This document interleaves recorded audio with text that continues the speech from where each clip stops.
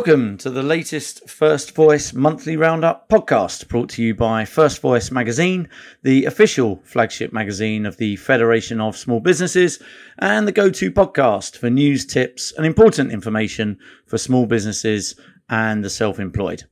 This episode is our June Small Business Roundup, in which we will take a look at some of the important issues hitting the headlines at the moment and which you need to be aware of right now as small business owners. To help us look at issues this month, I'm pleased to say I'm joined by three guests. To begin with, Craig Beaumont, Chief of External Affairs at FSB, and Ruth McElroy, Communications and Public Affairs Advisor at FSB Scotland, are going to talk to us about FSB's new digital resource hub to support and encourage LGBT plus entrepreneurship and promote inclusivity in workplaces. And then after that, Adrian Innes, Chief Revenue Officer of small business financing platform FinPoint, will talk to us about trends we are seeing in terms of small business bank lending and how you can obtain finance if some of the traditional routes are no longer as open to you as they once were. Thank you all for joining. Craig and Ruth, I'll start with you if I may. Can you just start by telling us what the new digital LGBT plus hub is for exactly? Is it to support LGBT plus business owners or to help business owners better support their staff, or indeed both? Thank you. So, this actually came from discussions with FSB members, FSB LGBT plus members, and with the government that was launching a new set of initiatives around LGBT plus entrepreneurship. So there was clearly a gap for an online digital hub which gave advice and help for LGBT plus entrepreneurs. And in that kind of gap, we thought, well, why can't FSB fill that? We see large corporates doing a Pride Month, which is round about now, doing a rainbow wash of their logo. You see the rainbow flag across everything from, trains on the rail network, or the other day, the Royal Mint launched a new Pride Rainbow coin, and Sainsbury's are filling their stores with rainbow bunting. This all feels good and a bit generic, but also not massively meaningful. So we wanted to think, okay, if the UK has 500,000 small business owners who are LGBT plus, what do we do? What do they need? Do they need a space? Do they need somewhere where they can swap stories and swap advice? And do they need somewhere where they can order assets and things that they can then use? So we decided to build one. The primary audience is LGBT plus business owners. So whether you're a small business owner, a small employer, or a sole trader, that's the primary audience. But we're also going to move into areas about supporting LGBT staff later on. And we have had piles of positive feedback, and we're very proud about it. Great. And, Ruth, what sort of resources and support can small business owners find there? Yeah, so I think it's really important to us that we speak to the community, and as a community that we are representing voices from the breadth of the LGBT spectrum. So front and centre, absolutely first and foremost, are our member stories.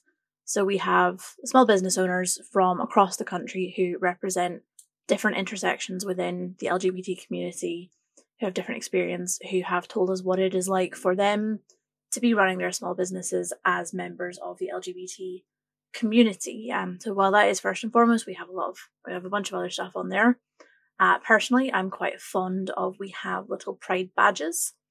So it's an FSB rainbow logo, which is not quite what Craig described a minute ago as rainbow washing. I think I find I'm really proud to work for an organisation where, whilst we have admittedly slapped a rainbow on our logo, we've done so much more to support it. But it's a very neat little enamel badge, and you can go on there and grab your own if you'd like it.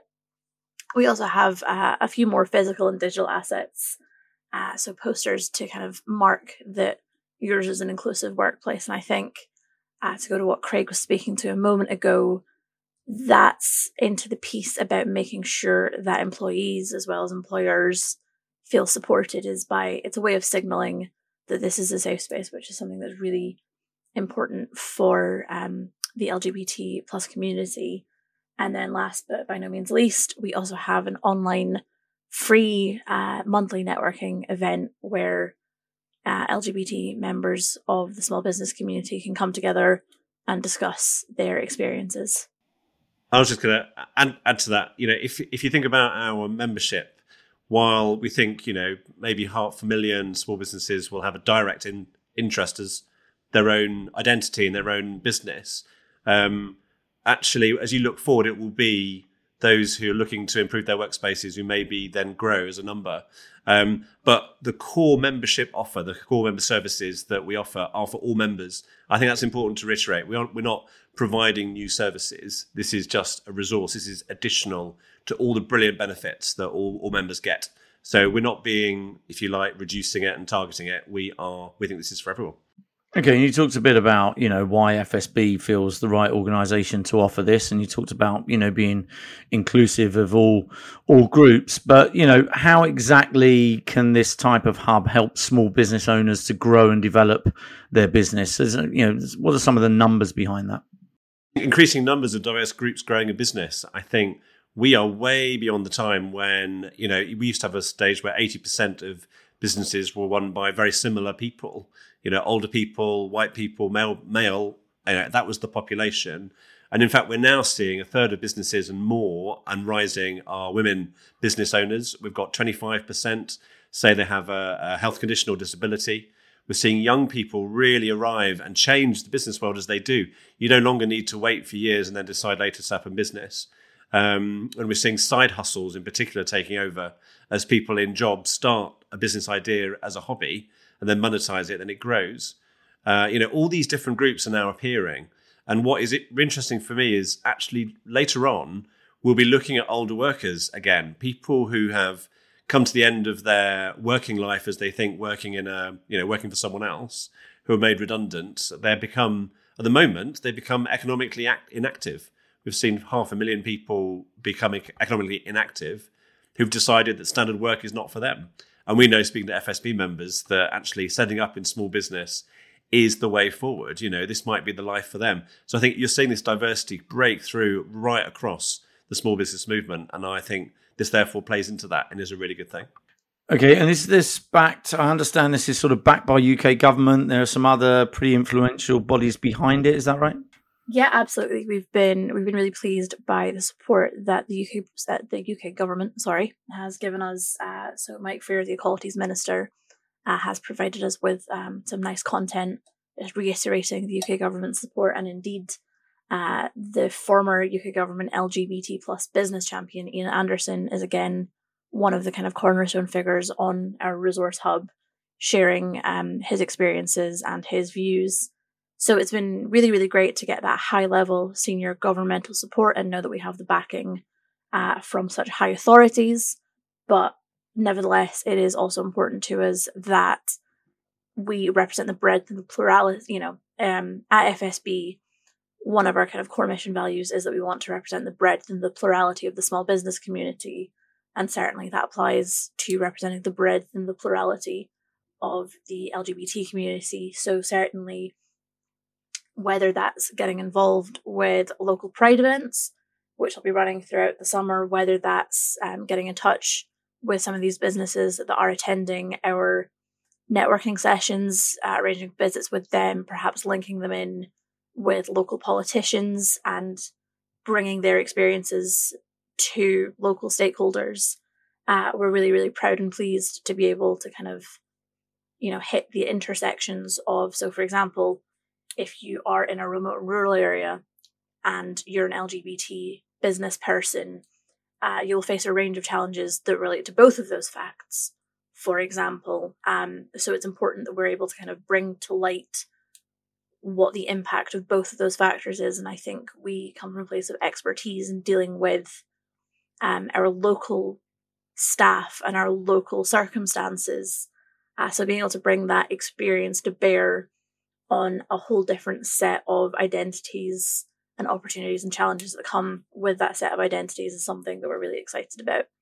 And is there an element here that, the resource such as this can help some business leaders overcome perhaps some of the unconscious bias that they might have and, perhaps don't even realise that they're disadvantaging certain groups? Is there a resource there to help with that sort of thing? There is, but I do worry that some of these words can scare people off, like unconscious bias. If you start words that challenge people, then you often get people's backs up. when what you want to do, people don't want to be preached to. We know this from our members. They do want to do the right thing. So if you like, we're playing into that idea where, and obviously LGBT plus small business owners are the primary audience, and they want to share each other's experiences, connect, and that's really what FSB's bread and butter is. It's what we do. It's literally what we do, connecting small businesses with other small businesses. But the secondary market is going to be actually interesting as we develop it. So as small employers want to make sure they're looking after their LGBT plus workforces, so people in the workforce who are lesbian, gay, bisexual, trans, or any of the other areas within the plus, a lot of people reach out for information. They don't know where to go. So they often go to the government. Well, maybe they can go to a business association actually as well, because we've got expertise now where they can, as they're planning their recruitment, if they're planning how to operate, they can come and talk. And we do find that, especially the moment when there's a skill shortage, there's real trouble recruiting people. It is an employee's market out there, that having that thing that says, I am an inclusive workspace, look at what I'm doing in this area, that does attract more candidates. It certainly attracts more LGBT plus candidates, but actually I think it attracts more people who look at that as a measure of a good business doing the right thing. Now, you don't have to get everything perfect. You don't have to get you don't have to be able to spell the long acronym of LGBT plus and all the rest, but it's just about doing the right thing. And the number of people who've come forward that said, we haven't thought about this before, and this is cool, is really, really positive. And FSB itself set up an ally scheme. So my straight colleagues set up an ally scheme, which led to the PIN badge, which we're now rolling out to members. And you just look at that as a project and go, you know what? That came from a group of people trying to do the right thing. And it makes me proud as an employee of FSB to see that happening. Okay, and if people want to go to the business organisation for that resource and that information, where exactly do they go, Ruth? So very straightforward. It's just fsb.org.uk/together. But if you come to our website, fsb.org.uk, it is sitting nice front and centre, at least throughout the duration of Pride Month. Brilliant. Thanks very much, both of you. I want to move on to another topic that's been pretty prominent in the media in recent weeks, given lots of what's going on around cost of living and other sort of economic climate. And Adrian, I'd like to talk to you a little bit around that, and that's sort of bank lending trends to small businesses. What trends are we seeing in this space at the moment? I understand it's becoming more difficult for businesses to obtain bank lending. I think you're absolutely right. It is becoming more difficult to obtain bank funding. We've had periods of BBL, we've had CBIL, we've had a recovery loan scheme that's due to come to an end, which is soon to be replaced by this new government scheme at £3 billion per year that they're looking to put out. But what we've seen in the marketplace is banks have been inundated with applications from their own customers for bounce back loans or CBIL loans. The CBIL loans up to £250,000 without guarantee. And that's been the go-to proposition. It's now going to go back to, looking at alternative funders and challenger banks that are coming into the market with their own proposition and the chance to actually, get funding from there. So what we found certainly is that, the UK banking landscape has changed. And it's no longer relying on your existing bank to fund, shop around and use the marketplace and use alternatives that can provide that. Right. And, Bank of England figures show the annual growth rate of lending to small businesses is at an all-time low. What impact does that have on small businesses? What risks does it pose to them? And I guess particularly, at a time when they've been through a period of some of those challenges that you just mentioned and other challenges coming down the line. Yeah, I suppose so. We'll look at impact and we'll look at risk, and the impact is it's there for businesses have been through 2.5 years of turmoil. They've been through the pain of, the bounce back loan, the CBIL loans and looking at that opportunity, and their turnover hasn't recovered, not yet. And banks are placing, affordability ahead of serviceability, and they're looking at affordability from a point of view that is wrong from my position. They're looking at 2020 accounts, 2021 accounts, which is impractical. They should be looking at 19 and then allowing a forecast forward to 23 to see where the business can recover. In relation to how they recover, it's they need additional funding. The 3 month of lockdown we thought was going to happened to be 2 years. It was seismic in compared to what we thought it was going to be. So 90 billion of funds out under Sybil or Bibble and Bounce Back, into recovery loan, which is again not as much uptake in recovery loan. And then you've got the new government scheme that's coming in. So it's looking at all alternative options that can actually, fund what you're looking for. Yeah, and you mentioned there the new government £3 billion a year loan guarantee scheme that will replace the broad set of emergency financial support measures that were brought in during the pandemic to support businesses. How is that change going to impact small businesses in terms of accessing the liquidity they need? To be honest, it's not, is my honest opinion. Because it's moving back to EFG, Enterprise Finance Guarantee, or Small Firm Loan Guarantee, which these were both funds that were pre, the COVID and the Sybil funds, and they were never taken up by funders, and banks didn't promote them. Banks specifically didn't promote them, and they didn't like them. You still need the personal guarantee. When I've read about it this morning. So I don't see 3 million or 3 billion actually making an indent into what we actually need in the marketplaces now, which is solid support for businesses under a recovery scheme to continue. And what else would you like to see from government to sort of stimulate lending to small businesses? It's difficult. I'd probably like to see UK Business Finance and British Business Bank come into the pot. And put a lot more sort of pressure on, funders, effectively the high street funders, to actually make, a difference in relation to funding. We're finding that the high street banks are lending to their own customers to a certain degree, or they're restructuring to their own customers to a certain degree. And that's where they're getting the figures from when they publish figures about lending, and it's a case of restructuring. But it's about, looking at the 19 financials and then projecting to 23. Lots of alternative routes for businesses to take in terms of sort of accessing finance and funding and liquidity. So we've done podcasts on that previously, looking at that in great detail. Your organisation provides a platform to access some of that. Can you just give us a quick overview of a couple of the options that small businesses might be more likely to take as alternative routes to accessing finance?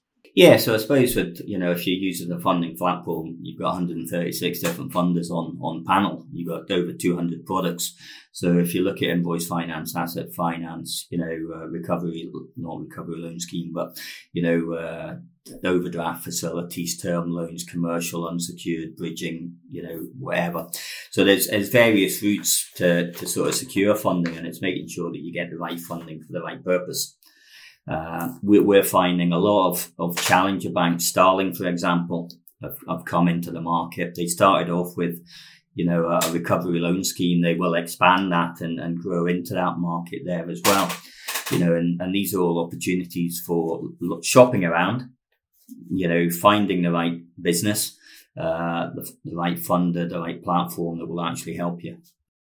Fantastic. Listen, Ruth, Craig, Adrian, thank you so much for taking us through those key small business announcements and stories that are in the headlines right now as part of our monthly Small Business Roundup podcast series. That was really helpful. Thank you also to our audience for listening to this episode. While I have your attention, I would just like to remind you that you can subscribe to the First Voice podcast to receive regular updates and guidance on the big issues affecting small businesses. And do please also remember that you can find a whole host of additional webinars, podcasts, and other content on the First Voice website at firstvoice.fsb.org.uk. Many thanks.